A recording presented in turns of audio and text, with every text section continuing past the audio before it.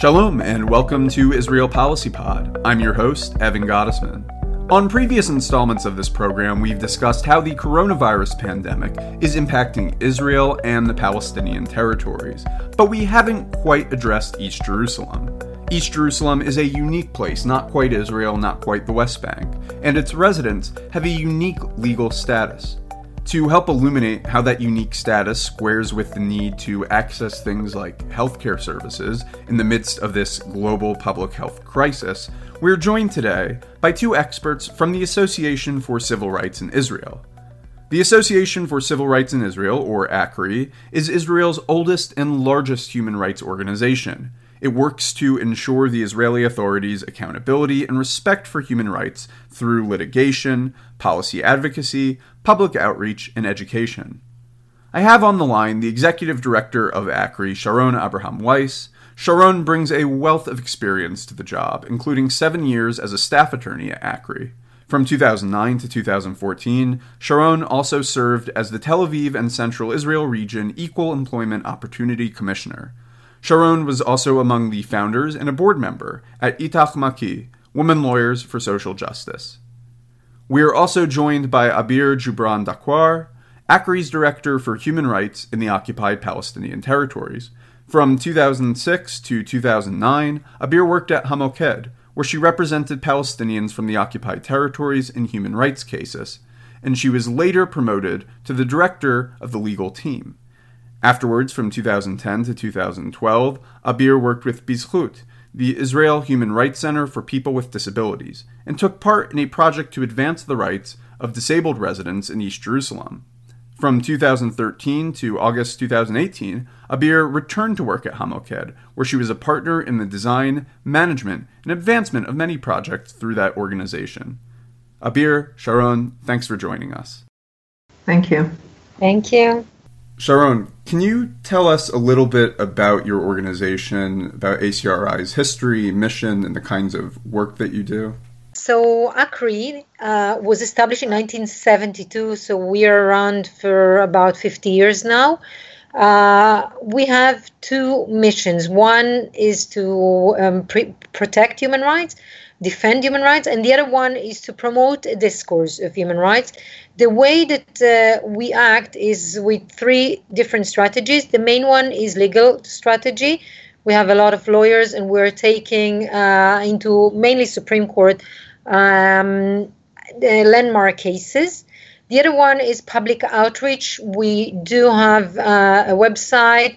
We're working with the communications, and we do have social networks, Facebook, Twitter, and others. And the third one is education. We are promoting human rights values via education, working with teachers. The model of ACRI was followed actually the ACLU. So we are doing advocacy and policy and promoting human rights with those tools.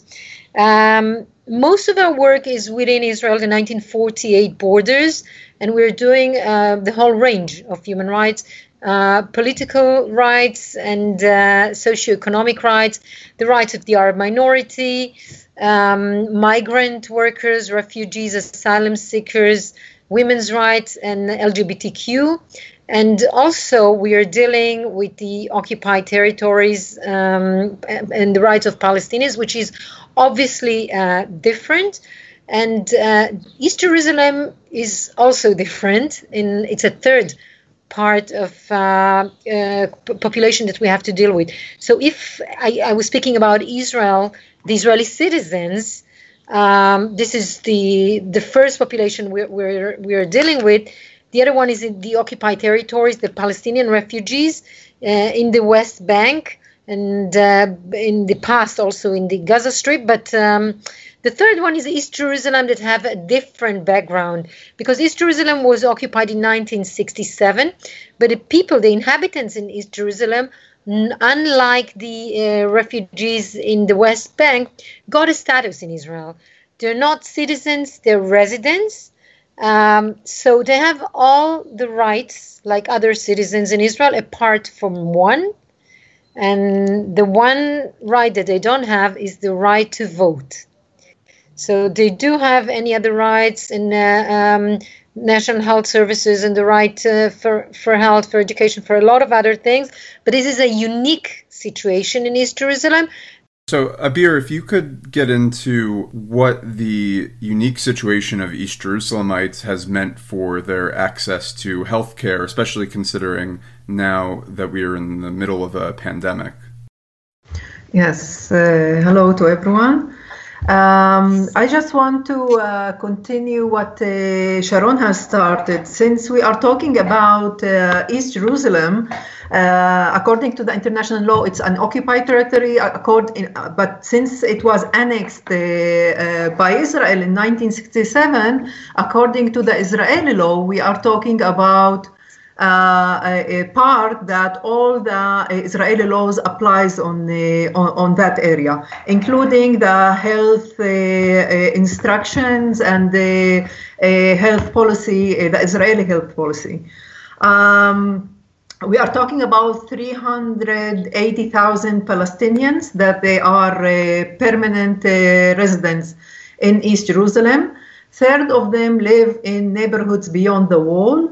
They are disconnected from the center of East Jerusalem by the wall. They go in and out through checkpoints. Some people chose to live in those areas because it's cheaper to have to rent a house there or to have to buy a house or an apartment there. People in that area, there is a lot of buildings that they are built without permits, but Israel rarely demolished the building there, unlike the other parts of our neighborhoods in East Jerusalem.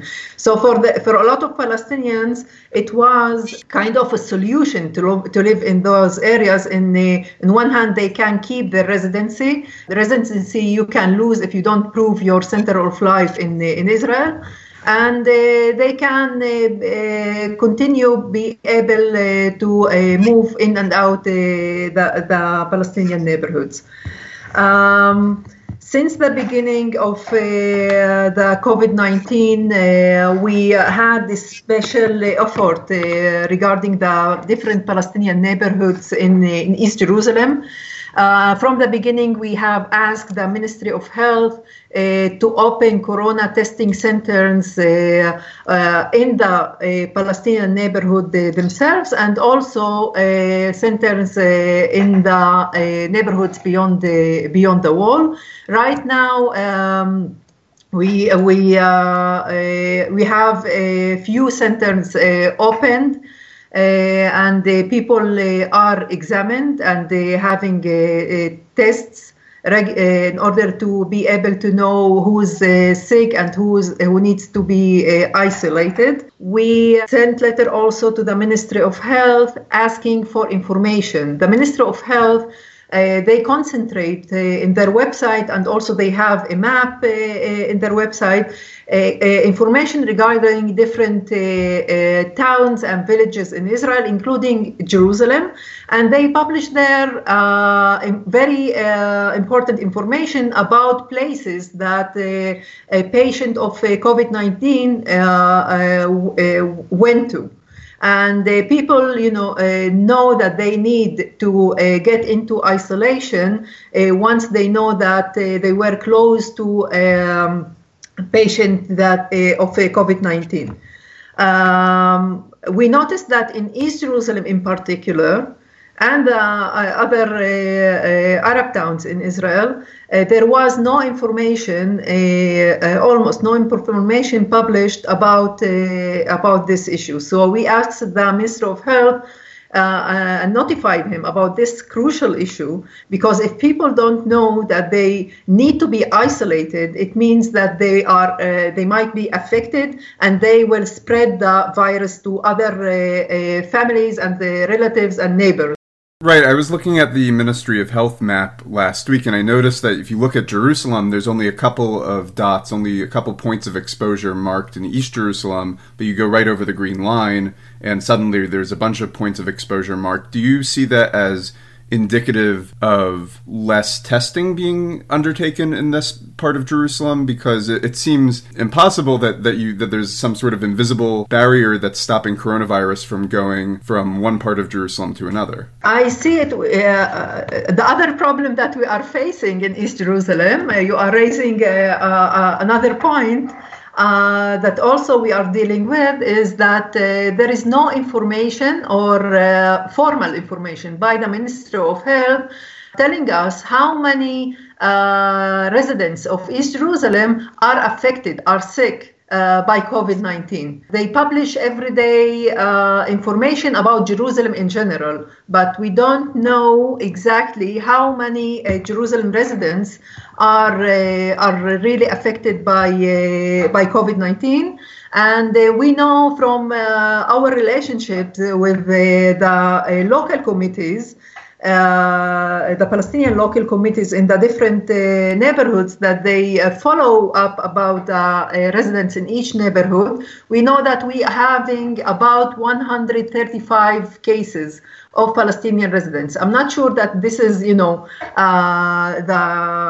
formal and final number. I'm sure that there are more people who are sick and they don't know that they don't have the symptoms, and they don't know that they are sick. Over the last week, I can say we have more tests for people from East Jerusalem. They started a little bit late, 2 weeks ago. They started to spread the different stations to be able to get access to the testing centers. And I hope, in the next 2-3 weeks, we'll have more tests and we'll know better about the situation. It's crucial because if you are talking about East Jerusalem, it's a very populated area. Due to the Israeli lack of expanding the different neighborhoods and giving permits to people to build, some people live in the same house, they share the same house, different families. Some of them chose to live in the neighborhoods beyond the wall.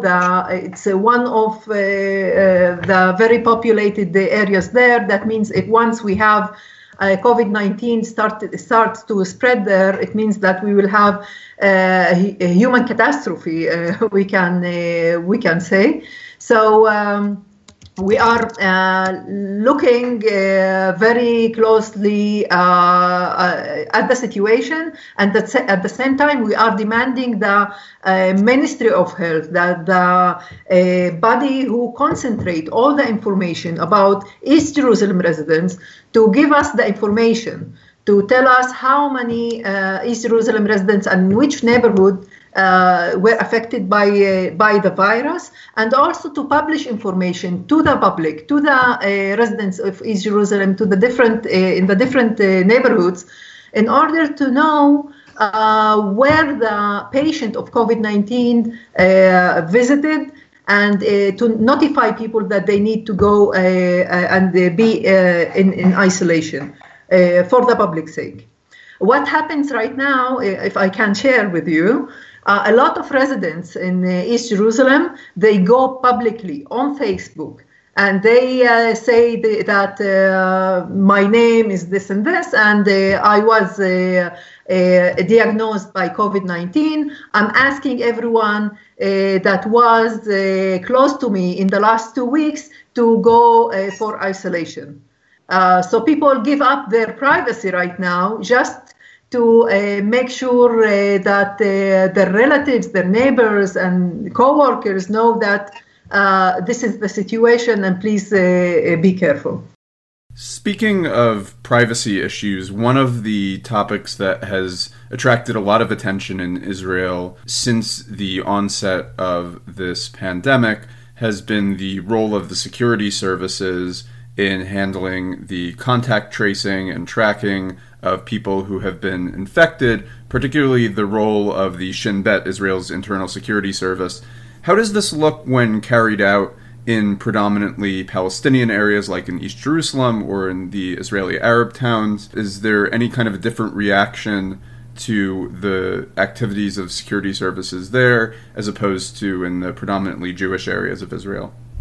So as for the surveillance that are being used by the government of Israel, ACRI submitted a petition against the methods that were enacted originally by emergency rules in Israel.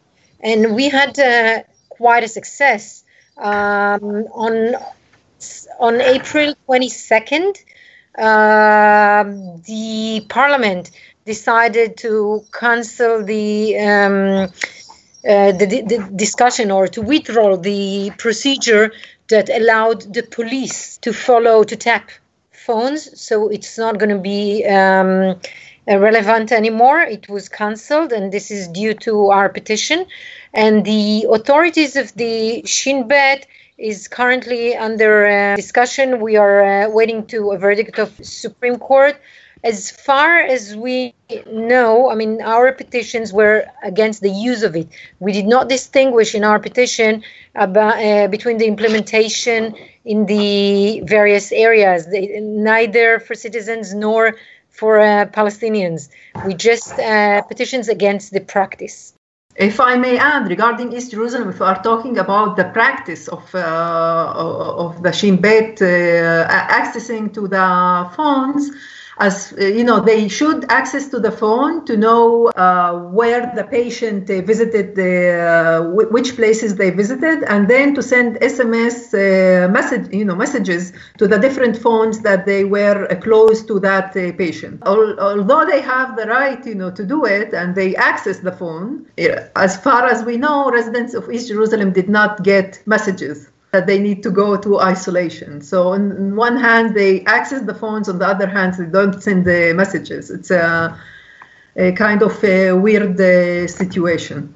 Speaking of access, earlier, Abir, you were talking about people who live in East Jerusalem in areas that are physically cut off from the main part of the city, areas that are on the West Bank side of the barrier.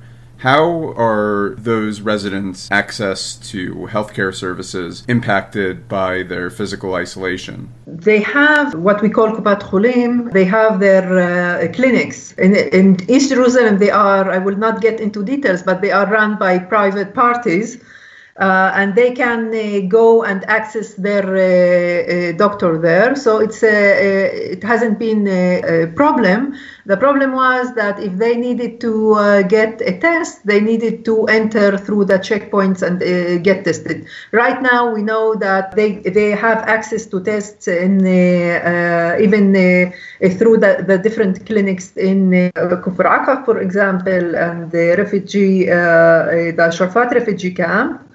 And if they need to get to the hospital, also they have access to the Israeli hospitals, whether it's in East Jerusalem or in West Jerusalem. We sent a letter with Hamuked, Physicians for Human Rights, the Minister of Health, and the head of Magen David Adom, the ambulances, to demand that Magen David Adom workers to be able to get into the neighborhoods in East Jerusalem. I'm talking about the neighborhoods beyond the wall in order to evacuate patients if needed. We know that the Red Crescent and MADA right now they work with coordination on this issue. So whoever needs to be evacuated to the hospital, it's possible. Also, recently was, I think, due also to our letter, they published a special phone number for the Israeli ambulances, Magen David Adom, that you get answered directly in Arabic. And you can, ask for ambulance or to have a medical advice directly in Arabic without calling the regular number where you have answer in Hebrew. It's important to say that although East Jerusalem is the Israeli law applies on East Jerusalem, but it's a very unique place. People there, or most of the people there, don't speak Hebrew. And if they speak Hebrew, They not necessarily know how to write and read in Hebrew. And that's due to the education system. Most of the schools there, they teach according to the Palestinian system, where the Hebrew is very weak if they have Hebrew. So the communication issue is crucial. That's why we asked head of the television program, the public Israeli public broadcasters, to provide real-time in Arabic during the nightly news, where they have updating about the crisis situation. And we asked them to expand the news to bring important figures in health, and to speak to the public, to explain to them about the COVID-19. There was lack of information. And due to our letter, in response to our letter, they actually expanded the news. Today we have experts in different areas, including health, talking about COVID-19, and also a live translation to the Ministry of Health and the other other ministers' statements about the situation. And I think it's very important to explain to the people why they need to be isolated, why they need to stay home, and not just give orders. One of the more contentious issues facing East Jerusalem residents is the practice of home demolitions by the Israeli authorities. Abir mentioned the access to building permits in East Jerusalem. Having your home demolished is always a terrible thing. Homelessness is always a terrible thing. But anything that was terrible before, the impact is just amplified by the fact that we're all living through this global public health crisis now. So has ACRI undertaken any work in trying to mitigate the impacts of these home demolitions, especially during the coronavirus pandemic? Yes, we did. We appealed to the Ministry of Justice, and also regarding East Jerusalem and Israel. And also we addressed this issue to IDF, the Central Command, demanding them to freeze home demolition both in Israel, East Jerusalem, and the West Bank. And in response, they said that they will freeze existing demolition orders of populated buildings. So we had a success in this matter, and it's a relief for hundreds of families who have home demolition orders in this period. I imagine that some of the issues that you've laid out, for example, the communication problem, the idea that some instructions from the government, from health services that are in Hebrew, maybe inaccessible to residents of East Jerusalem, have been a problem before the coronavirus started. Are the changes that you're seeking and the solutions that you're seeking, are these things that you hope will also have a positive impact once this crisis has passed, and just helping East Jerusalem residents to access healthcare services and access state services on a more day-to-day basis, and not just when we have a global public health crisis at hand? Yes, and I can say it's ACRI's work, actually. That's what we do on a daily basis. We did it before the corona or the COVID-19 started, and during the COVID-19, we always ask the different ministries, whether it's the postal office or the employment office, to make it possible to translate the information to East Jerusalem residents.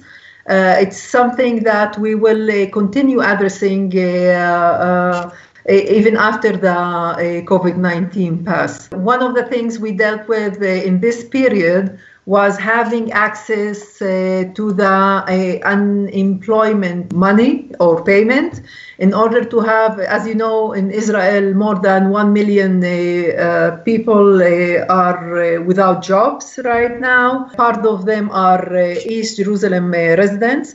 And due to the restrictions of on freedom of movement, people were asked to apply to the employment payment online. All the documents were in Hebrew, and we asked the National Insurance Institute and also the Employment Office to have access to these documents in Arabic. In response, they had volunteers from the Hebrew University that helped East Jerusalem residents to be able to fill these documents. And lately, the Employment Office is going to have special employees in order who speaks Arabic to be available to help residents of East Jerusalem online in order to make sure that they would be able to get their payment check on time. I think the COVID-19 is colorblind, or there's no place for discrimination.